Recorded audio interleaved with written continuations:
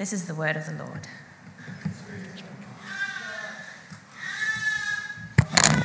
Morning, church. Nice to see you, whether you're here or online. It was Toulouse-Lautrec who said, the greatest thing is to love another and to be loved in return. And he's so true. The greatest thing is to love another person and to be loved in return. We all want to be loved. I see it when I visit the nursing homes when people are nearing death. They just want somebody to be there to show them care and kindness and compassion and love, to know that they're not a nuisance. I see it in our kids. Our kids don't want more stuff or busier schedules. Our kids want to know that they are loved.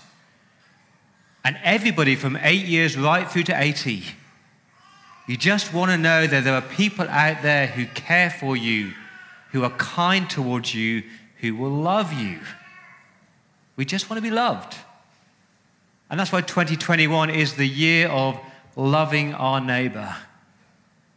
We want to be a church where we do exercise love, we express love. Whoever comes across our path, they experience love.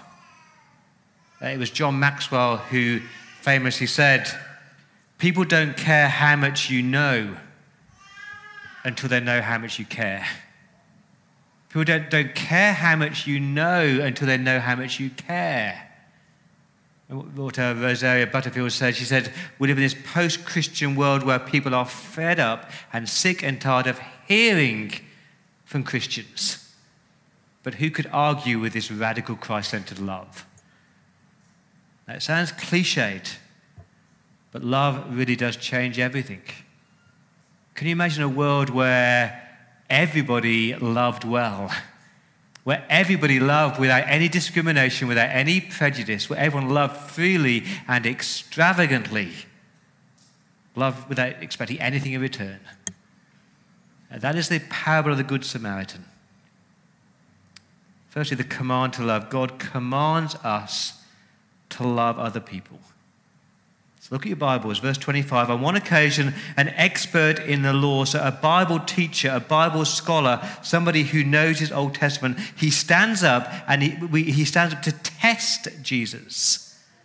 So he doesn't really want to know the answer. He's one of those annoying people who just want to show how clever they are. But his question's a good one. Teacher, what must I do to inherit eternal life? That's the assumption. You must do something. He's kind of asking Jesus, how can I be certain I've done enough? How can I be sure I've done enough to get to heaven? And Jesus says, verse 26, well, you know your Bibles. What's written in your Bible? How do you read it? And he gives the perfect answer. He quotes from Deuteronomy 6 and Leviticus 19. He says, love God with all your heart, with all your soul, with all your strength, and with all your mind. That vertical love for God. Love God wholeheartedly. And love your neighbor as yourself. That's a horizontal love. It's all over the scriptures. The basic truth about a human being is we're called to love God and to love other people. The first 4 commandments are all about loving God above anything and everybody. The last 6 commandments, don't commit adultery, don't murder, don't steal, don't covet. It's all about loving your neighbor. So he's saying life is not about just loving yourself. That's what our world says. Learn to love yourself. And the Bible says the best way to love yourself is to love God and to love others. But it's almost like that horizontal love is proof that your vertical love is real. It's easy to say I love God. It's easy to say I love God, and the Bible says, well, show it. Show that you really love God by the way you love other people. It's such a simple truth. As human beings, we're created by God to love other people. Anybody and everybody made in the image of God, regardless of their race, their gender, their sexuality, their intellect, their social status, their age. You are designed to love all people that God has placed in your path. So who are the people going to heaven? Those who love God wholeheartedly and love their neighbor unconditionally. And Jesus says, verse 28, you've answered correctly. Well done. Do this and you will live. That shocks me. If you said to me, how do you have eternal life? I would talk about grace and I would talk about faith in Christ. And that is the right answer. It is by grace, it's by faith. So what does Jesus mean by do this and you will live? I think he is showing this man's pride. I think this expert in law thinks that he's done it. He thinks he has loved God well because, he's memorized scriptures, he's doing his Bible in a year, he's coming to church. Of course I love God well. And I think he thinks he's loved his neighbor well. You imagine him thinking about all the people he's cared for and his family and friends who he's loved and the occasional good deed that he does. But that second commandment of loving others well is a bit more tangible. And so he asks a good question in verse 29. He wants to justify himself. He wants to make sure he's okay. And so he says, Jesus, who is my neighbor? Jesus, tell me exactly. Give me a list of people so I can feel good about myself. And that's why this parable is so uncomfortable. It's like a wake-up call because deep down within each of us, we are a bit like that lawyer. Who is my neighbor? Jesus, tell me exactly who you want me to love. Oh, sure, I'll go and love those people. And so we take out our phone and we see all our friends. And we've got our mates, and we've got our family, we've got our friends, we've got the people in church that we're kind to. We've even got the people in church who we find it hard to love, and we feel good about ourselves because we're being nice to them. And Jesus tells this parable, the parable of the Good Samaritan. It's a challenge as to who you are called to love and how you are called to love them. And a word of warning, this is so radical. Let's look at the story. A man was going down from Jerusalem to Jericho. It's about 25 kilometers long. So it's a road like from Kirribilli to Parramatta, Kirribilli to Narrabeen, or Narrabeen rather. In Jesus' time, it was a rocky road, a dangerous road. It would be full of robbers and bandits, and this poor man is attacked. He's stripped, he is beaten, and he's left in a gutter half dead. But, verse 31, what a stroke of luck. A priest happened, love that word, he happened to be going down the same road. Isn't God good? A kind, righteous, religious man is coming down the same road. And we're told in verse 31 that he sees the man. He sees the man in the gutter, half dead. But we're told he passes on by. He takes the wide berth. He wants nothing to do with this man. Oh, but it's okay, verse 32, because another religious person comes along, a Levite. They're the people who led the worship in the temples. They're the worship leader in church. They're the people who stand up in front and lead services. And this is a man who's just led a service up in Jerusalem. And he came to the place, verse 32, and he too saw the man in need. He has eyes to see him. But he too took the wide berth and passed by on the other side. No compassion, no care. But, verse 33, a Samaritan comes. Now, when you see the word Samaritan, please don't think the person at the end of a phone line taking your desperate call. Please don't think the people packing shoe boxes for those in need. The Samaritans were the baddies. They were the ones who were the terrorists of the day. They were looked down on. They were hated by people. And Luke makes his point. He literally says, Samaritan, as a shock. Samaritan, he came by. And he's the hero of this story. The priest is cold. He's calculating. The Samaritan is full of compassion. The priest risks nothing, but the Samaritan gives everything. We're told in verse 34, he went to the man. He stoops down and sits with him, and he cares for him. He bandages his wounds. He pours on oil to comfort him. He put the man on his own donkey, and he took him to an inn, and he took care of him, and he paid money for him to be cared for and cured. He loved him. And that's the challenge. Because Jesus says in verse 36, Which of these three, the priest, the Levite, or the Samaritan, do you think was a neighbor? And the lawyer says, the one who had mercy. And here's the sting in the tail: go and do likewise. Go and be a neighbor. This is the twist in this parable. The lawyer asks the question, who is my neighbor? I'm guessing in the hope there might be some people who are non-neighbors that you don't have to love. And Jesus turns it on his head and says, no, go and be a neighbor. Go and be a neighbor to anybody and everybody who comes across your path. Live life with your eyes open to see all those that God places around you who you're called to be a neighbor to. Connect with them, love them, see the needs, act with compassion. That's the command to love. Who are you called to love? Anybody and everybody. Secondly, the failure to love. The failure to love. Let me ask you, why do you think these religious people didn't love? The Bible doesn't tell you, but it's okay to ponder. Maybe it was fear. Fear for their own safety, their own security. Maybe the priest was thinking, if I stopped to help, maybe the robbers were there and I would get attacked. And I'm such an important person that other people need me, so I couldn't put my life at risk.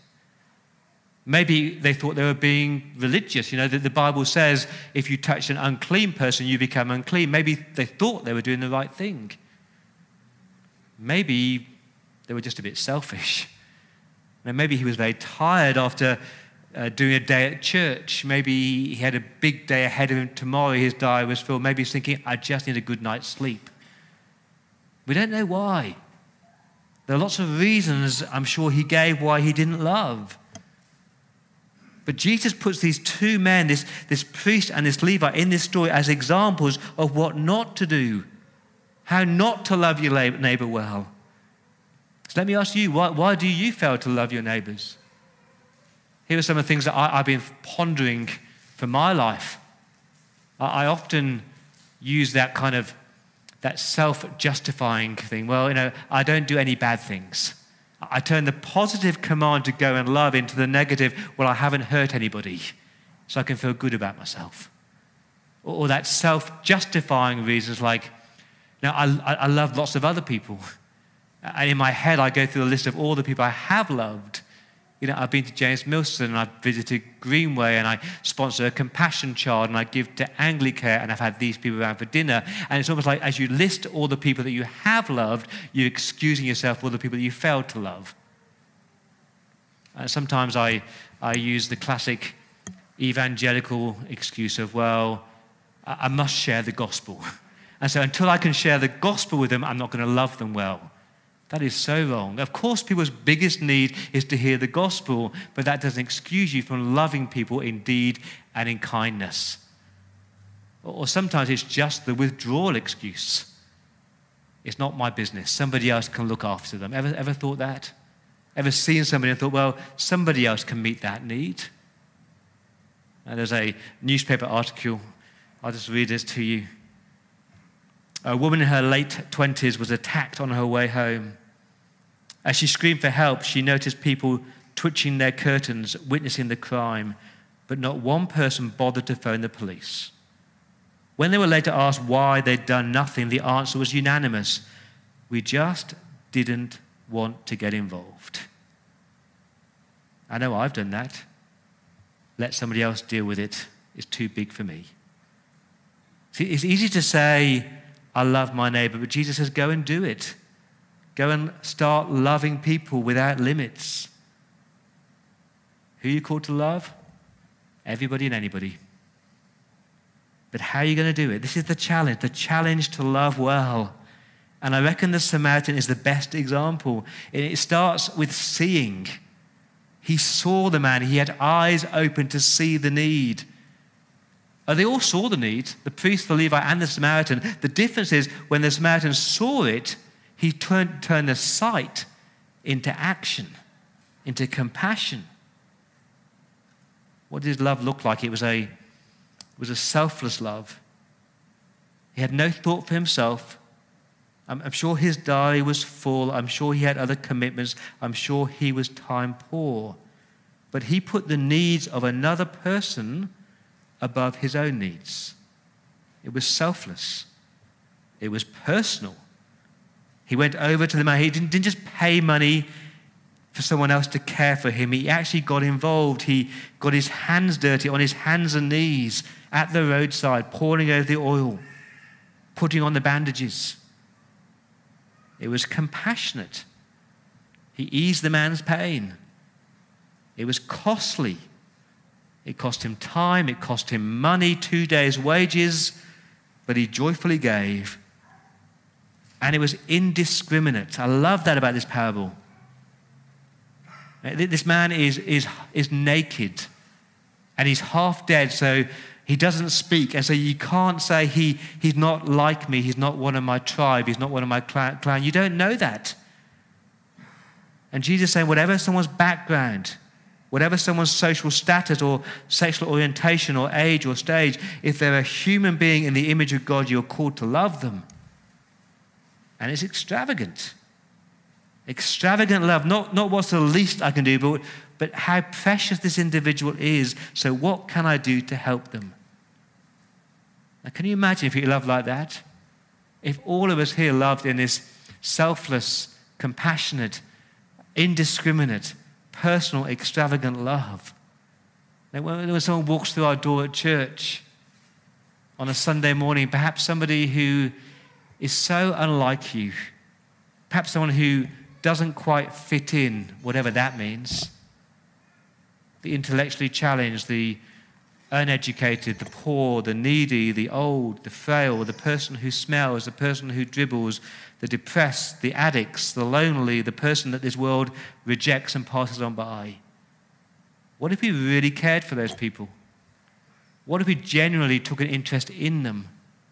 If we sat with them and find out who they are and heard their story and spent time, that precious gift called time. What about someone in our church who's in need and maybe you cooked a meal or you just did a random act of kindness? Or someone in your street that you notice that person in your street is sad. They look sad. Do you stop and say, are you okay? The number of times out here in Kirribilli, I've seen people on that bench in tears, and I've just stopped and I've said, are you okay? That random act of kindness, it speaks volumes. And I know the needs are huge, and I know it can be overwhelming to just start small. Just start by actually seeing people. Slowing down your life so you've got time to actually engage with people. That's what the early church was known for loving people well. And today I fear the church is known more for its theological arguments and narrow-mindedness than we are for love. A real love for God will show itself in love for others. Anyone, everyone, with this radical, indiscriminate, extravagant, costly love.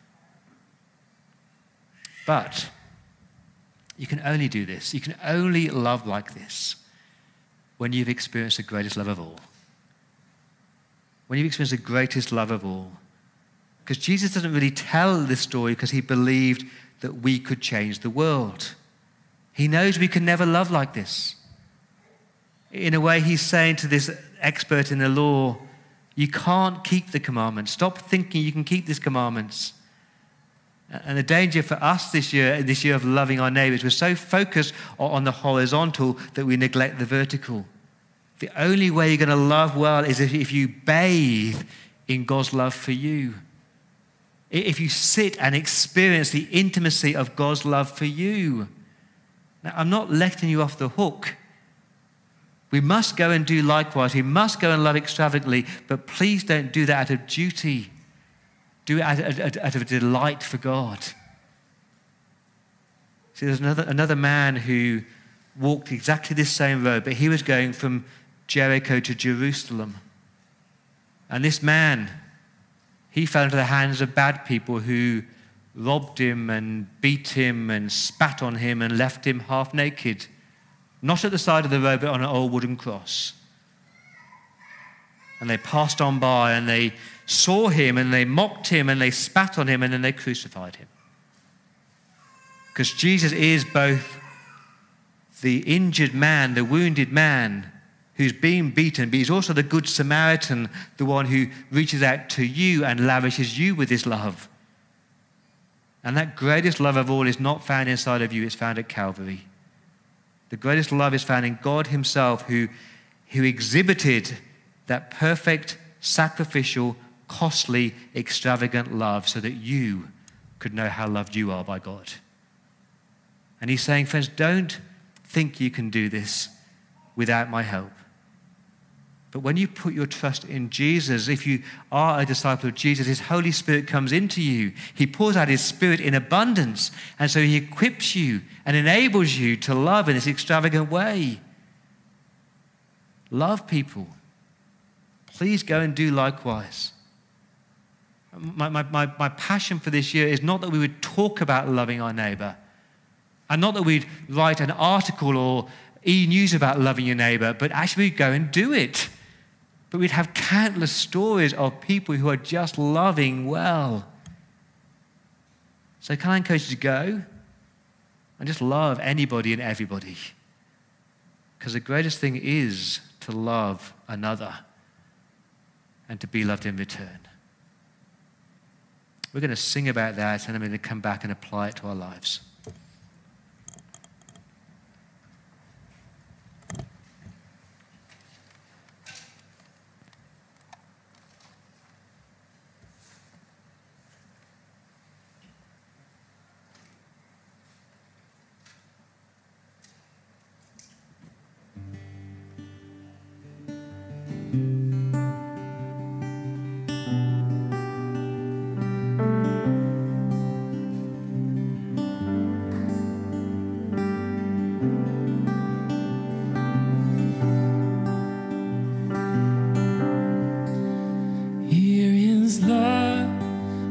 As the ocean, loving kindness as the flood, when the Prince of Life, our ransom, shed for us his precious blood. Who his love will not remember, who can cease to sing his praise? He can never be forgotten throughout his eternal days.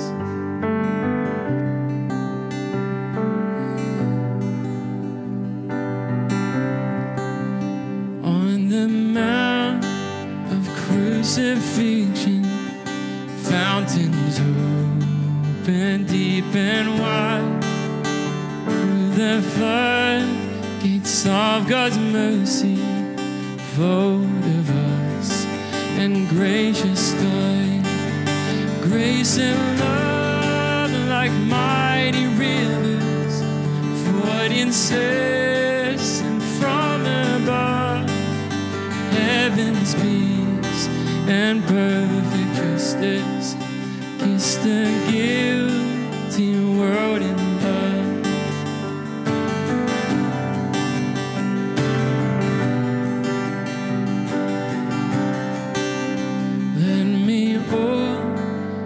Love accepting, love you ever all my days.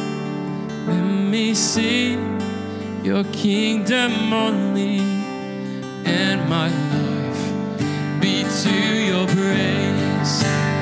You alone shall be my glory. Nothing in this world I see. You have and sanctify me.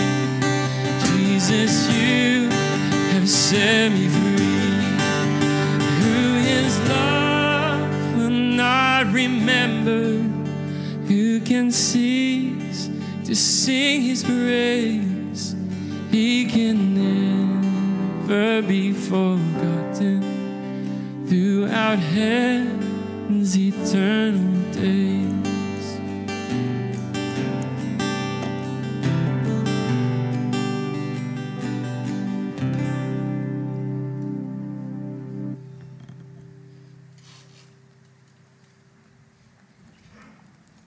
I want to share some ways where we can love our neighbours well as a church. When you came in on your sheet, you'll have a key events for 2021. I want you to pray for those that you could invite. Invite to church, invite to an Alpha course. There's some dates there for when these Alpha courses start. We've only a whole lot of courses this year or seminars on well-being and care. Caring for those who are struggling with anxiety and depression, caring for those who are single, for those who are experiencing divorce. Love you to use these dates to care for those around you, to love people well. Put those dates in your diary. Also, as a church, I want to encourage us to be welcoming as a church. On any given Sunday, between 50 to 60 new people walk through the doors of this church. No one should leave here feeling unloved. Regardless of who they are, of what their background. And that is not just the responsibility of the welcome team. All of us here are called to love well. I also want to remind you the reason that we are planning on planting a new congregation in the morning, either at Macquarie Park or the Lane Cove area, is because there are thousands, tens of thousands of people out there who need to experience the love of Christ. I learned an interesting fact about the Macquarie Park area. Between 65 and 70% of people in that area do not speak English as their first language. That is huge. And they need to hear about the love of Christ. But please don't hide behind your church. All of us responsibly, personally, for loving our neighbour. And you've got a bookmark with our 5 steps up on the screen as well. Pray, connect, eat, share, and invite. Pray, connect, eat, share, invite. So before you can love people, you need to pray for them.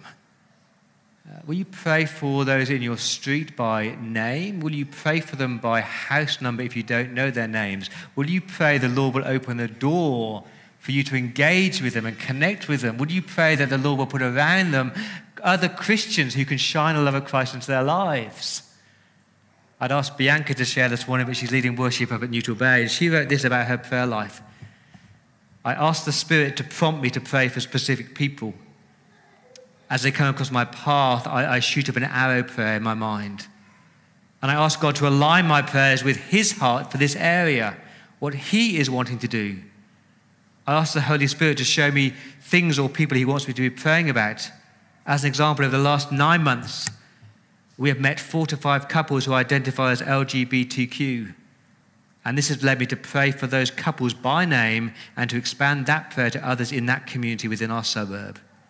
That prayer has evolved to praying for that those neighbours have the opportunity to understand the love of Christ and to experience the love of His people. And I wait for promptings from the Spirit. As an example, one neighbour has watched me from her kitchen window head out every Wednesday night somewhere. And one week she asked me where I go. I told her I go to Bible study. She responded with, "Would you pray for me?" I told her I would. The next time we were chatting, she shared some physical needs she had, and I know she's not yet a believer, but I took that as a moment from the Spirit, and I aimed to display love in action by praying right there in front of her. Praying immediately in front of our neighbours has been scary to do, but helpful for later conversations. As a side note, nobody I've asked to pray for, even an unbeliever, has ever refused. Who doesn't want to be loved, cared for, and interceded for in case there is a God? So will you pray? Will you seek to connect? Leave time, leave margin in your life. Stop rushing everywhere. Meet your neighbours. Say hello to them. Say, "Are you okay?" Meet a need. Do a random act of kindness. Andrew's going to share how he does that.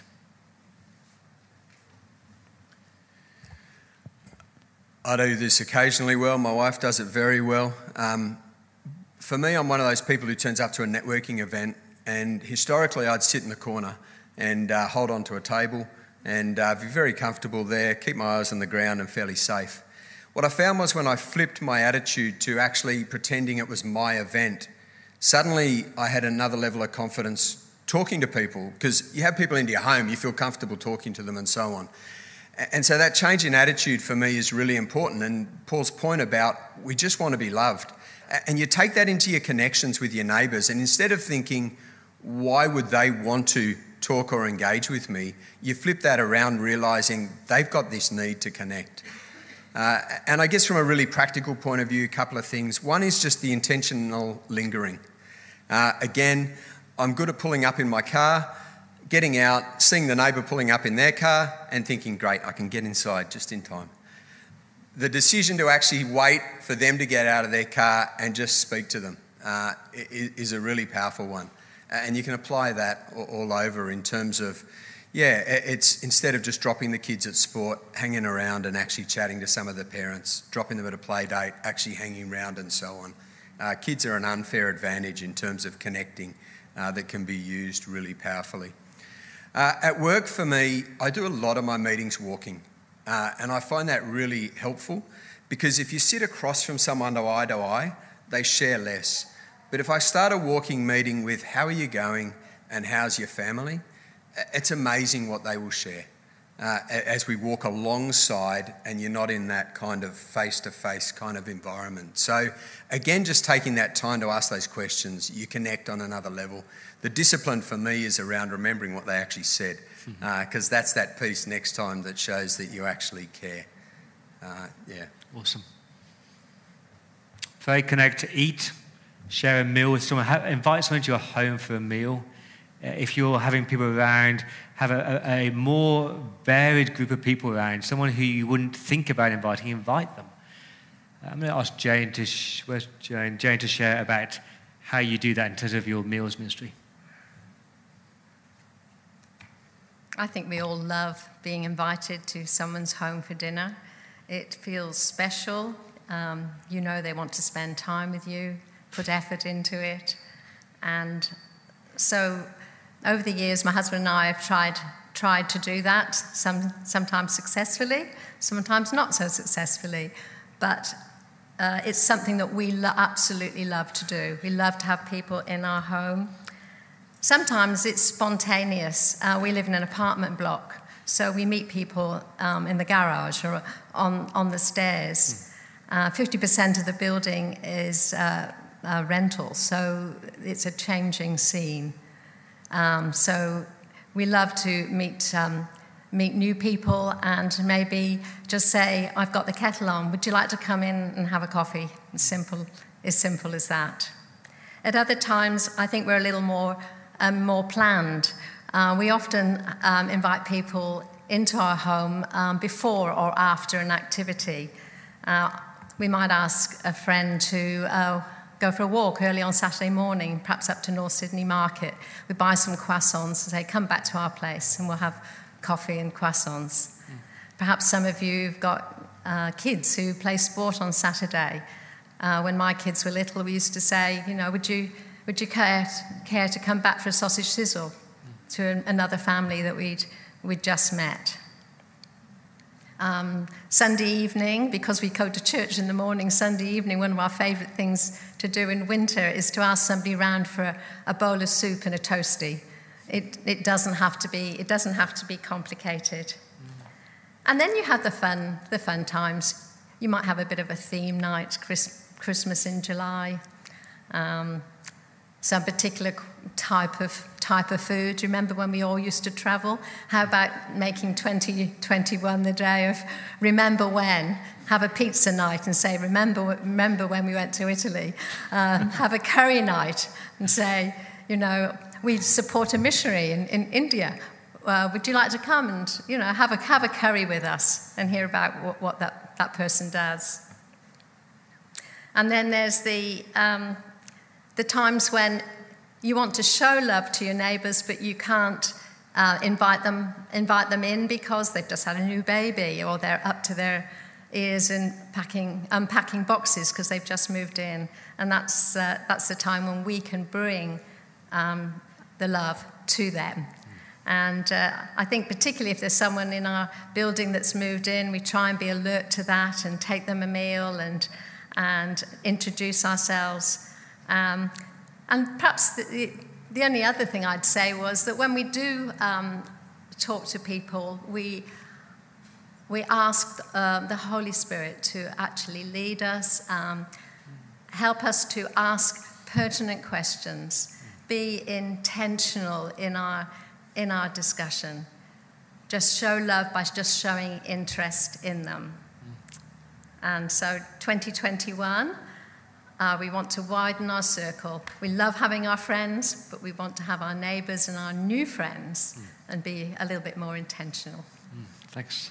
Step 4 could be a bit scary. Step 4 is sharing. So sharing your story, sharing your life, sharing your testimony. And I've asked Anna to share a bit about that. I think in my experience, I could share sort of on one hand the number of people who have actually asked me about my faith. And so because of that, I'm very deliberate about sharing my faith, because you actually have to look for those opportunities because they don't always arise as easily as you would hope. And this has already been said, but it's so important. Like, before you meet up with people who you want to share Christ with, do pray about it. Ask God to help you. Ask Him to give the natural breaks in conversation where you can enter into a conversation about Christ. One of the ways that I am intentional, that I find easiest, is to actually, once you've had lots of lighthearted conversation, ask a couple of deeper questions. That's what I find the easiest way in leading into a conversation that goes a bit deeper. And so normally if you ask a deeper question, you'll either maybe be talking about a controversial topic and you'll get that person's take on that topic, or it could be that the deeper question goes more to the situation that they're in that might be causing them dissatisfaction with life, or they might be unsettled about something. And so I find it really great to be able to just listen, you know, to love people, to listen to their viewpoint and not to interject, but actually to just actively listen and, to your point, try to remember what they're saying and not think about what I'm going to say next. Because often when people share their thoughts on a particular topic or question, once they've finished telling you all about that, they'll say, "What do you think?" And that is such a great question to hear from someone, because that's an opening to be able to respond on what you do think about that thing, but also to include God in that. And so often, you know, I'll just share about how the peace of Jesus helps me in whatever that situation is, and that throughout life, you know, I actually find that Jesus is giving me the comfort and the sustenance that I need in whatever particular challenging situation that I've faced that might be similar to what they've just shared. And so I'll share about that, and then I'll normally ask a question or ask permission to be able to talk a bit more. And what I mean by that is I'll sort of say, "Is it okay if I explain a bit more about that piece that I've talked about?" And normally someone will say, "Yeah, sure, please tell me more." And you can actually share your testimony from there. So that's what I've found really helpful. And I guess just one word of caution, sometimes I'll share it and I'll lapse into some jargon words about my testimony, like I might say sin or redemption or something like that.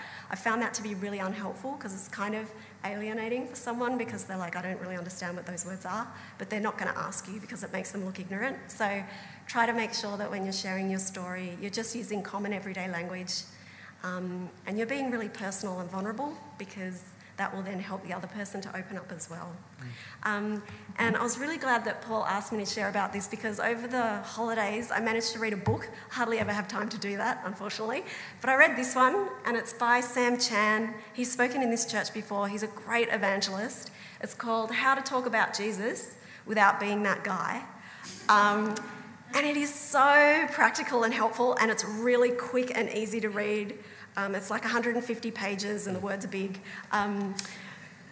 It was super, super practical. I couldn't recommend it highly enough. So if you can, jump onto Google and grab a copy of this and read it, or come up to me. I'm happy to lend it to you, because it's really great. Awesome. So pray, connect, eat, share, lastly invite. Remind you, you are not responsible for bringing people to Christ. That's the work of the Holy Spirit. But you do have the responsibility to invite people. Invite them to church, invite them to Alpha, invite them to Christianity Explored. And so I'm going to invite Carla to share about how you invite people. I think I can start today saying to you that I absolutely love the Lord, and He lifted me out of a life that was so bad, and I think from that life I have seen the amazing difference that God has made in my life. And walking alongside people that aren't Christians, I have, like Bianca said, I have learnt that I just pray for them because I so want them to know the Lord the way that I've grown to know the Lord. And you know, at times it's tricky to ask people, but because you're praying, I've found that it's actually not me inviting them. It's actually, I just get this amazing urge to say, I think you need to come along to Alpha. Or maybe years ago I asked my bridesmaid, who I'd known a long time, I said, you know, maybe you need to look at something a bit different than the way you're looking at life now. Why not come along to Christianity Explained, which is what we were doing then. But I think it's I love people, and I love the difference in people. I love that people have been created differently, and if you can just tap into their difference and ask questions about what's going on for them and how their life is working or not working, you can begin to build a relationship. And I think I've never ever invited anybody along to church or to Alpha or to Christianity Explained unless I've known them and I've walked beside them along that path. I always get the image of Christ walking along the path, and you've got to walk alongside people for a while before you can ask them to come into this part of your life, which is your soul's home. So I think it's really, really vital that you build a relationship first, pray, like Bianca said, draw them in through meals and connecting with them, and then just ask the Lord to just give you the words to say, to invite them. And amazingly, they say yes, which is great. Awesome. Thanks, Carly. And just finally, I've asked Laura to share about inviting to church, because you're so good at inviting people to church. Yeah, hi. My husband and I started the Nutraway Preschool, which is the preschool attached to St Augustine's, a couple of years ago.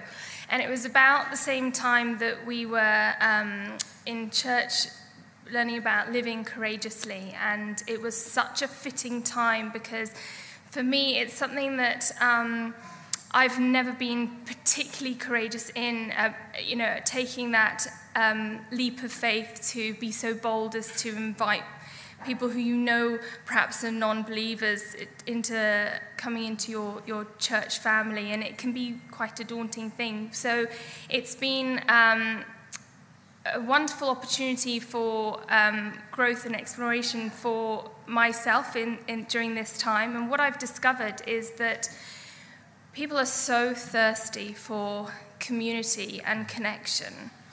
And so as Carly was saying, if you walk alongside people for some time, and we've certainly been doing that, living in community with our families at preschool, and we find that there are just opportunities all the time to invite people along, especially when your families and you've got children who have interconnecting lives in different ways, that you don't need to start with an immediate Sunday service invite. That may feel at the beginning a little bit daunting, but it's becoming more and more natural, certainly for me, to invite people along to a picnic that might be happening just directly after church, and getting them to, first of all, just meet other Christians, to come along to Bridge Kids, or now Bay Kids, and other things that are sort of ripple off of church, that includes church community. And gradually then they see more and more of an inside, getting an idea of what church is all about, and then having these, we've got Super Sundays here and other key Sunday events that then become a natural next step. And for me, I also find it really helpful to, when, just to have, in a conversation, to not be frightened of that pause, and to use that pause to just shoot up a prayer to God, to go, okay, give me the words, give me the courage, be on my tongue here as I talk through and invite this family, so that then it's when it's being led by the Holy Spirit, it feels much more natural, and you'll be surprised at how many times the answer will come back as yes, and to see where the Holy Spirit goes with that. So that's been exciting. Thanks for sharing, all of you. So 2021, a year of loving your neighbour. It's not rocket science. Love God well, bathe in his love, and he will empower you and equip you to love others well. Pray, connect, eat, share, and invite. And I invite you to be part of this year. I invite Jackie to come and lead us in prayer.